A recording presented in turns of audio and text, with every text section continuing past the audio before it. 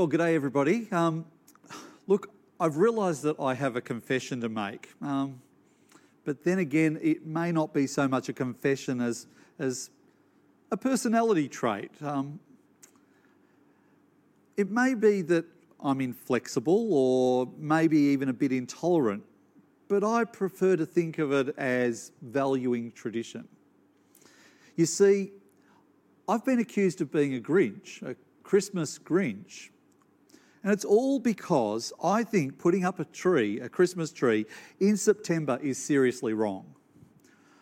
I think that there is something slightly freaky about people who feel the need to hang foil and lights all over their houses months before Christmas. But you see, that's how early some of the crazy Christmas people started this year. Sure, they joked about it on Facebook. They put it out there as if it was perfectly normal, as if they were perfectly normal. But underneath, they know they're not. They know that there is something psychotic about putting up a tree only weeks after you've taken it down. And I suspect that a few of those trees never even made it back to the garage. In fact, it wouldn't surprise me if some of them never got taken down from last Christmas.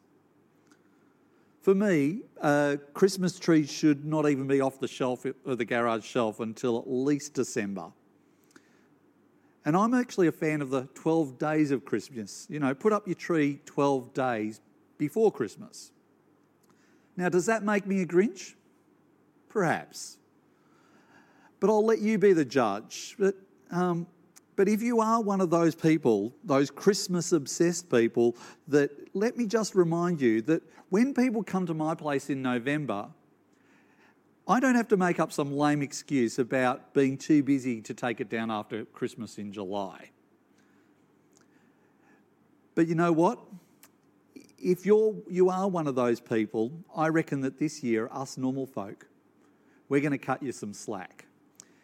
Because this year has been difficult, hasn't it? This year's been challenging. And for a lot of us, it's been lonely and boring and frustrating and even worrying. It's been stressful and it's been unsettling. You know, as I've talked to people, everybody seems to fall into two different camps. There's those who've been without work and they've been really worried about how they'll go on, making ends meet and things like that. And then the other extreme has been people who are saying that they are busier than ever and things have been harder at work than ever before. The uncertainty and the ever-changing rules have made planning near impossible. We've not been able to do the things in our usual ways.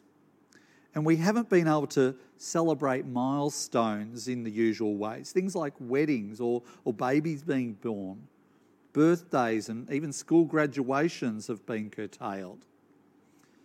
And mourning lost loved ones whose lives seem to have just slipped away almost unrecognised or at least not commemorated.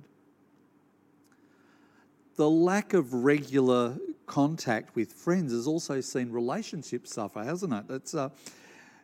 This has probably been the most acutely felt by those who've been locked in their houses alone and feeling forgotten. And when the lockdown started, we all had such good intentions about keeping things going, but as the weeks dragged on into months, those good intentions, they sort of fell away and many people just sort of slipped into survival mode. So I reckon if you're one of those people who dragged out the Christmas tree early this year, who just want to have some fun and keep looking forward and create some joy, well, that's okay with me. Because that is essentially what Christmas is about. That's what it's always been about. Not the tree and the tinsel. It's been about hope. Hope in something, in fact, in someone that would lift us and restore us in a broken world. From the very moment when mankind thought we knew better than God, and in our arrogance we gave up our relationship with him. When we rejected God and separated ourselves from him, he still promised a way. He promised that one would restore. He promised that one would save.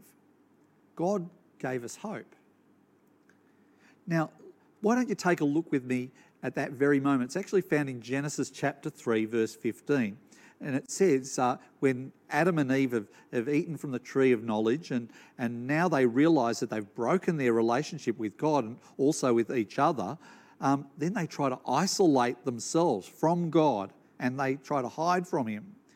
And then God is explaining the consequences of their actions. And he is cursing also the serpent who led mankind astray. And God says, I'll put enmity between you and the woman, between your offspring and hers, and he will crush your head and you will strike at his heel. The whole passage is actually really quite scary and a troubling picture of what it's like to have a broken relationship with God. But you know what? In God's grace, this curse also has hope for you and for me. Hope for mankind, that there will be a victory, that the evil one will be defeated, but that victory will come at a price. The man who will come and crush the head of the serpent, but in turn, the serpent will strike a fatal blow on the man. It's like a tiny spark in the darkest night. This message, straight from the mouth of God himself, that there will be one who'll defeat our enemy. And just like in the garden, this year started with optimism and potential, and then so quickly it all seemed to fall apart. But we should remember that because of disobedience, the fate of mankind was far more precarious than our current situation is. Being separated from God, our creator and sustainer, is infinitely more serious than being separated from our family and friends, as important as that is. And that's why God's promise of a saviour it's so overwhelming. It means reconciliation, forgiveness and peace for us. It is hope. As I read God's word, I'm struck by the number of times that God restates and expands the details of this promise of salvation. So often in the darkest times, when all hope seems gone, God gives that reassurance of love and willingness to restore his relationship with mankind. He speaks through the prophets and he speaks through his faithful people, and he reassures them of the promise to come, that we are not forgotten or abandoned by him. There will be a saviour, a Messiah. He's giving us hope. Think of the promise to Abram and Sarai in Genesis chapter 12. After so many years of people falling deeper and deeper into sin, and then God's promise comes again after it's been almost forgotten. But God speaks again and he steps in and puts things back on track, despite Sarai and Abram's being so old. God says that it would be through their son that the promised salvation would be seen. And he has not forgotten his promise. And then through Isaac and Jacob and Judah, the same promise again and again. And it seems that God takes the most unlikely people to be the vehicle of that promise. Just think of how God speaks through prophets like Samuel and Nathan. They tell us that God will take a nobody, a shepherd boy from the countryside, and how that boy David will not only become a great king, but through his line, there will come an eternal king. Time and time again, the prophets give us this message of hope that out of the most dire situations, the most unlikely places, God's promise will bring, that He promises us that He'll bring him back to Himself. I think of Isaiah chapter 9. He tells us that out of this little nowhere town or region called Galilee, with no claim to fame of its own and no riches, from there His promise will be fulfilled. That the Saviour of hope would be born of a virgin, a young girl who really has no hope of actually being pregnant. And how would it happen? How would this one bring hope to us all? Well, Isaiah explains that too in chapter 25. He says that we're told that the Saviour would conquer death for us and remove our disgrace. And again, the Saviour will set us free, and that freedom will be available for everyone. But it's not just Isaiah, of course. The psalmist also tells us that He will be a just judge and a stronghold in times of trouble, that He'll never forsake us.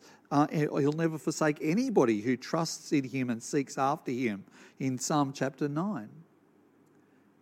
And also in Micah, who tells us that the Saviour will be born in the backblocks town of Bethlehem, in a stable, and that despite this earthly existence, He actually pre-exists His birth, and that He always has, and that is why our hope is also certain.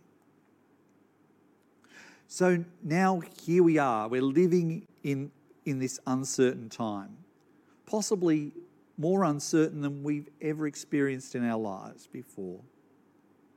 The threat of the virus, it might take hold again, throwing us back into lockdowns and isolation. Of course, we do our best to comply with the laws and the experts' advice. We're still social distancing.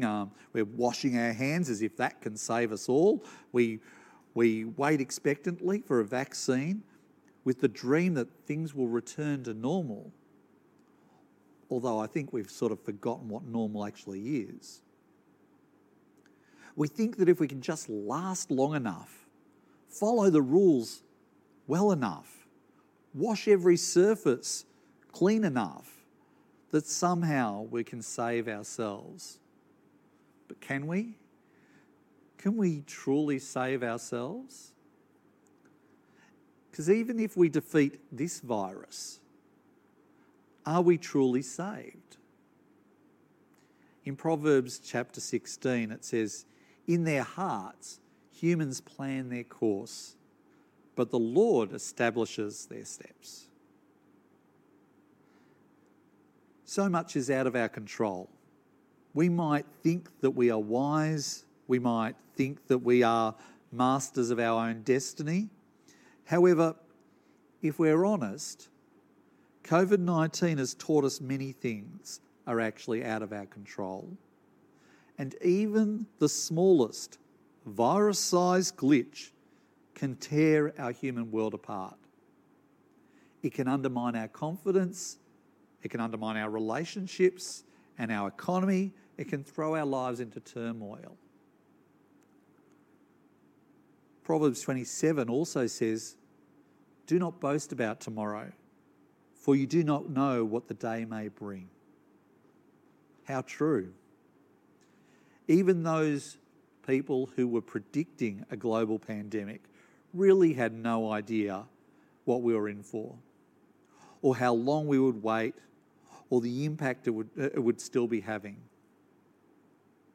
I thank God that He's bigger than the issues of this year. Perhaps that's why He said through Jeremiah, "I know the plans I have for you, plans to prosper you and not to harm you, plans to give you hope and a future." And that's what Christmas is about. It's about hope and a future. It's about the end of waiting for the promise to be fulfilled. It's a celebration of the faithfulness and the love of God towards us as he reached out to humanity in the most humble and approachable way. What better reason can there be to celebrate? Because of what began at Christmas and the birth of Jesus. In Revelation it says, he will wipe away every tear from their eyes. There'll be no more death, nor sorrow, nor crying. There'll be no more pain, for the former things have passed away. And then later it says, and there will be no more curse. So I reckon we should celebrate, perhaps this year more than ever before. As we look forward to this Christmas, we can anticipate and get excited about the true meaning of Christmas, that the waiting is finally over, that our Saviour is here. So if you are one of those who put up their tree really early this year, if you're anticipating the Saviour just like the prophets, if you have a house covered in lights or have started wearing stupid Christmas clothes because it reminds you of the hope that is on offer in Jesus, then I reckon it's okay. And perhaps the rest of us should probably join you. We all have reason to be excited. We all have hope and a future because of what Jesus came to do. Won't you join me as we thank God for this season and the hope that we find in Jesus? Father, what an incredible year it's been, and with so many things that we didn't expect, so many plans that didn't come to pass. We feel like we've been waiting all year, waiting for restrictions to lift and waiting for life to begin again. But Father, you know that real life is found in you. Our hope is found in you and in what Jesus, our Saviour and our Lord, came to do for us. And now as we approach Christmas, we have a new understanding and anticipation there, and of the same as anticipation as the prophets and your people had when they were waiting for your promised Saviour. We're excited to celebrate. We are grateful that you made a way for us to restore our relationship with you. Just as we start to see some of the restrictions of this year lifted, we pray that will remind us of the freedom and the hope that we have through the gift of your Son, Jesus. Father, help us not to be distracted by all the commotion of this year or all the craziness that we wrap around Christmas, but instead help us to have a new appreciation of the life, the freedom and the hope that we have through your Son. We ask this in Jesus' name. Amen.